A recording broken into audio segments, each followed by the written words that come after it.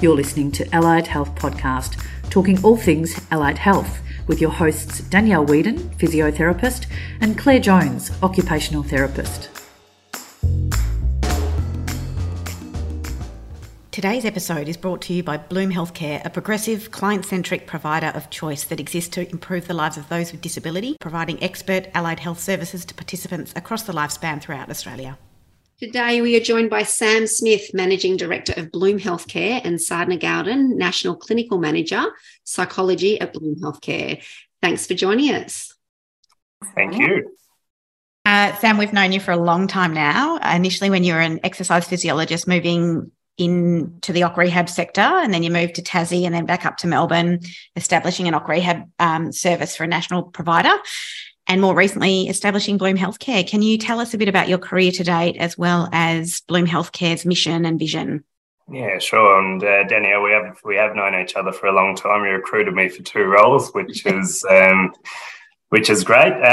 Yeah, rightly, I'm an exercise physiologist. So I was schooled at Deakin University in Melbourne, lived in both Melbourne and Tasmania, now based up in Brisbane. And I guess the major vision for the business, being Bloom Healthcare, is that of delivering better healthcare to a very vulnerable population. There is a lot of variability of service out there at the moment, which no doubt we'll speak about a little bit later. But I guess the goal is to set a framework and structure that delivers healthcare, hopefully in a better way. Now, Sadhna, you're a generalist psychologist with an educational and development psych background, and you began working in the NDIS space over 3 years ago, and you now head up psychological services for Bloom nationally. Can you tell us a bit about the role of psychology in the NDIS? Yes, absolutely. So psychologists in our industry are employed to work with clients who present with a psychosocial disability, meaning arising from mental health conditions. And so the NDIS, it sits alongside the general health system. And in that sense, the stance is that your clinical mental health, including acute care, rehab, community care and recovery, is the role of the mainstream services. And so our role is focused on what we call capacity building for daily living, as opposed to stabilising or managing mental illness. So it's quite an interesting distinction there. I recall when I was completing my education, NDIS was really just a footnote in one tutorial that I had along the way. And we've never really spent a lot of time exploring what psychology looks like within that space. And I'm still seeing a little bit of that in the psych community today. There's still that, quite a limited awareness of what our role in this space is. And so for us, it's really about focusing on more tangible goals as opposed to a general reduction of symptomology. So to put that into context, that might be, I want to feel less depressed versus I want to start doing the things, hobbies, leisure activities that I used to enjoy that I don't do anymore because of my depression. Sam, the NDIS, why do you believe, we've talked about it before, but why do you believe it to be a world-class scheme? It's not really what I believe. It very much is a world-class scheme. There's no other scheme like it in the entire world. And unfortunately gets a bit of a bad rap in terms of misappropriation of public funds and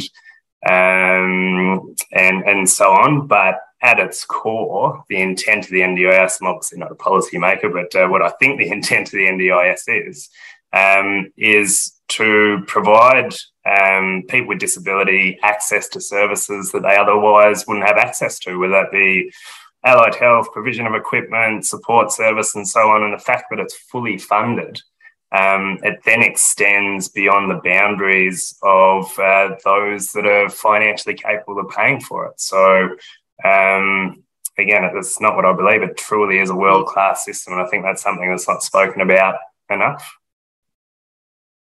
Yeah, I couldn't agree more, Sam. I have an uncle who's on an NDIS plan, and his quality of life has improved tenfold since the introduction of the NDIS, since he went on to an NDIS plan, and functionally he has gained so much from the input from the NDIS scheme. Yeah, absolutely.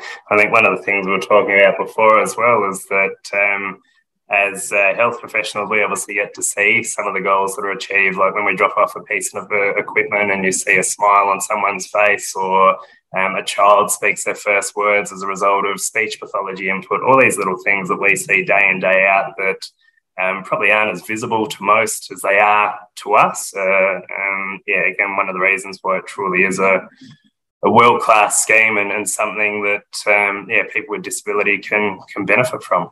Mm-hmm. Now, Sadhna, we'd love you to give our listeners some more information around the scope of psychology in the NDIS, specifically the disability types and the services available.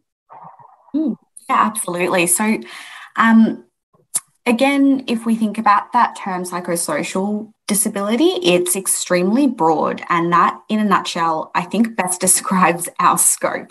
It is genuinely very broad, and so the typical types of presentations that we would work with can include bipolar, schizophrenia, a range of personality disorders, autism, ADHD, brain injury, intellectual disability, and much more. And we support participants across the lifespan and also work with their families and care teams to build their capacity for daily living. We support our participants across a variety of contexts as well. So you'll find that some providers, much like us at Bloom Healthcare, are actually community-based, which means that we come out to you wherever you might be in the community that's sort of clinically relevant to the goals that you're wanting to work on. And so, I've got clinicians on my team who would do sessions in day programs, employment locations, prisons, in people's homes. And so what we do in terms of the service provision is multifaceted, in that we would work offering one-on-one sessions with people. We could be conducting psychological functional capacity assessments and delivering reports, as well as I mentioned before, working with that wider care team. What size is your team, Sadhna? How many psychs have you got across Australia at the moment? Gosh, I'd have to say we are looking at about 20 psychologists nationally at the moment. Very sizable for a psychology team. Absolutely. And it's a really exciting time for us. Sadhna, we get a lot of inquiries from provisional psychologists. Can you tell us how a career in the NDIS can be a great pathway to gaining general registration and meeting all of the provisional psych requirements? Yes, absolutely. Look, I definitely get a lot of inquiries personally about that myself, and just in terms of, my exposure in interviewing provisional psychologists, a lot of what I hear is, when I'm asking that "what brings you here" question, a lot of them will say, "I love what I do, but I just need more experience, more exposure to meet, the requirements of my internship." And so many provisional psychologists will come from other roles in mainstream areas and tell me, "Look, I've met anxiety, depression, and stress, but not myself." So in order to become a fully registered psychologist, we actually need to sufficiently develop competency across 8 areas, right? And that's quite a lot. And so really the motivation becomes this desire to get as much exposure as possible, and in the most supported way, so that you feel as prepared as you can for when your training wheels actually come off on the other end. And that can be hard to do. And so I see a lot of people feeling the need to sort of go outside of their role or maybe take on a couple of roles to fill all the gaps in order to do that. And when we look at the NDIS, it really can be described as a one-stop shop, I would say, which I think we were talking about a little earlier. And so you really can achieve all of those 8 by sheer virtue of just working in the space, because, our provisional psychologists are supported to deliver intervention. Yes, absolutely. And you'll get that with any sector that you work in. But because we aren't providing so-called treatment for symptom reduction, but are rather building capacity using frameworks. We also get to practice in this really holistic way. And so provisional psychs are able to spend a lot of time exploring multiple frameworks, toying around with that in their practice. And they also get exposure to working with care teams, which helps them build that competency for managing professional relationships in multidisciplinary practice. And I find that when, working within a multidisciplinary environment, it really does strengthen your knowledge of your own discipline in this unique way, because you start to understand how, your discipline interacts with others, or specializations even within your own discipline too. The NDIS space also positions us to engage in regular research and intervention because it is actually an insurance scheme. So we rely heavily on the data we collect through psychometric tools. And my personal observation has been that the graduates I see coming through internships in the NDIS space hold a stronger grasp of a wider range of assessment tools. And I think we sort of touched on this just before when Sam was talking about the NDIS space and the scheme, the diversity that comes through that in reducing the barriers to access of healthcare, is that our clientele is so incredibly diverse. And you really don't have to lift a finger to, source the opportunity to work across the lifespan and with various cultures and minority groups. So, looking at that and looking at the way in which NDIS work can interact with other structures like, the education department, schools, justice welfare systems, mainstream healthcare services, it really does develop a strong sense of being able to navigate intersections with this sense of confidence. You really are able to develop across those 8 without having to go anywhere else or take on a lot of that personal responsibility to go out and find it. Yeah. And it's just got that real functional focus. Like you're out in the community. It's not just clinic-based work. There's huge value in clinic-based work, but you're out in the community as well. As you said, working with clients across a wide spectrum in terms of demographic. You've got the research component. It does offer you such a broad experience, doesn't it? It does. I think it really does. And look, something I didn't sort of mention, not sure if I mentioned earlier as well, is that I think it offers something unique in terms of a philosophical lens that we might apply to your practice as well. So myself, coming from an ed and dev background, positive psychology is something that I sort of bring with me everywhere I go. That's the lens through which I practice and lead my team. And so, as you said, Claire, when you're focusing on function and you're focusing on those tangible goals, you're really able to move away from that pathology focused view, struggle to get that word out, but we got there in the end.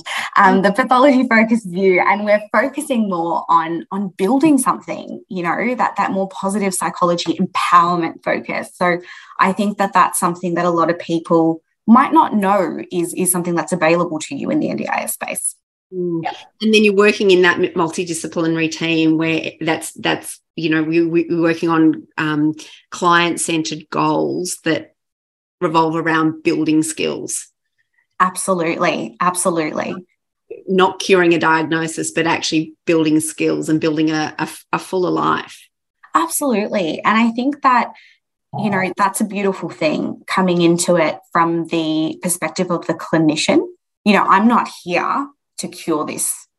I'm here to build something. I'm here to help you build something. And then from the client perspective, in my experience, having worked across multiple other sectors, that's also a beautiful thing to be able to communicate and work with, in collaboration with your clients. It's not, I'm here to reduce these things that you have.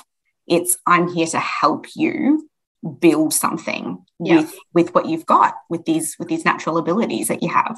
Yeah, and focusing on the ability, not the disability. Absolutely. Yeah. So that's a real tiny snippet of psychological services in the NDIS. It's a huge area and scope of practice. How can any provisional psychs or psychs get in touch with you guys at Bloom Healthcare?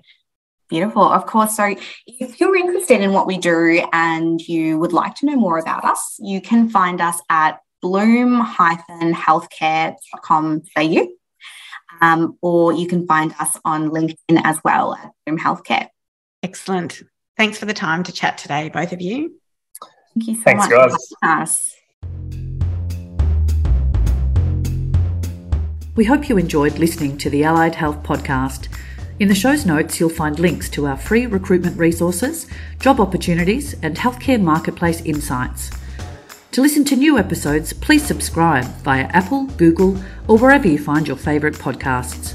And if you've enjoyed the show, please give it a 5-star rating and review, and be sure to tell your therapy colleagues and friends to tune in.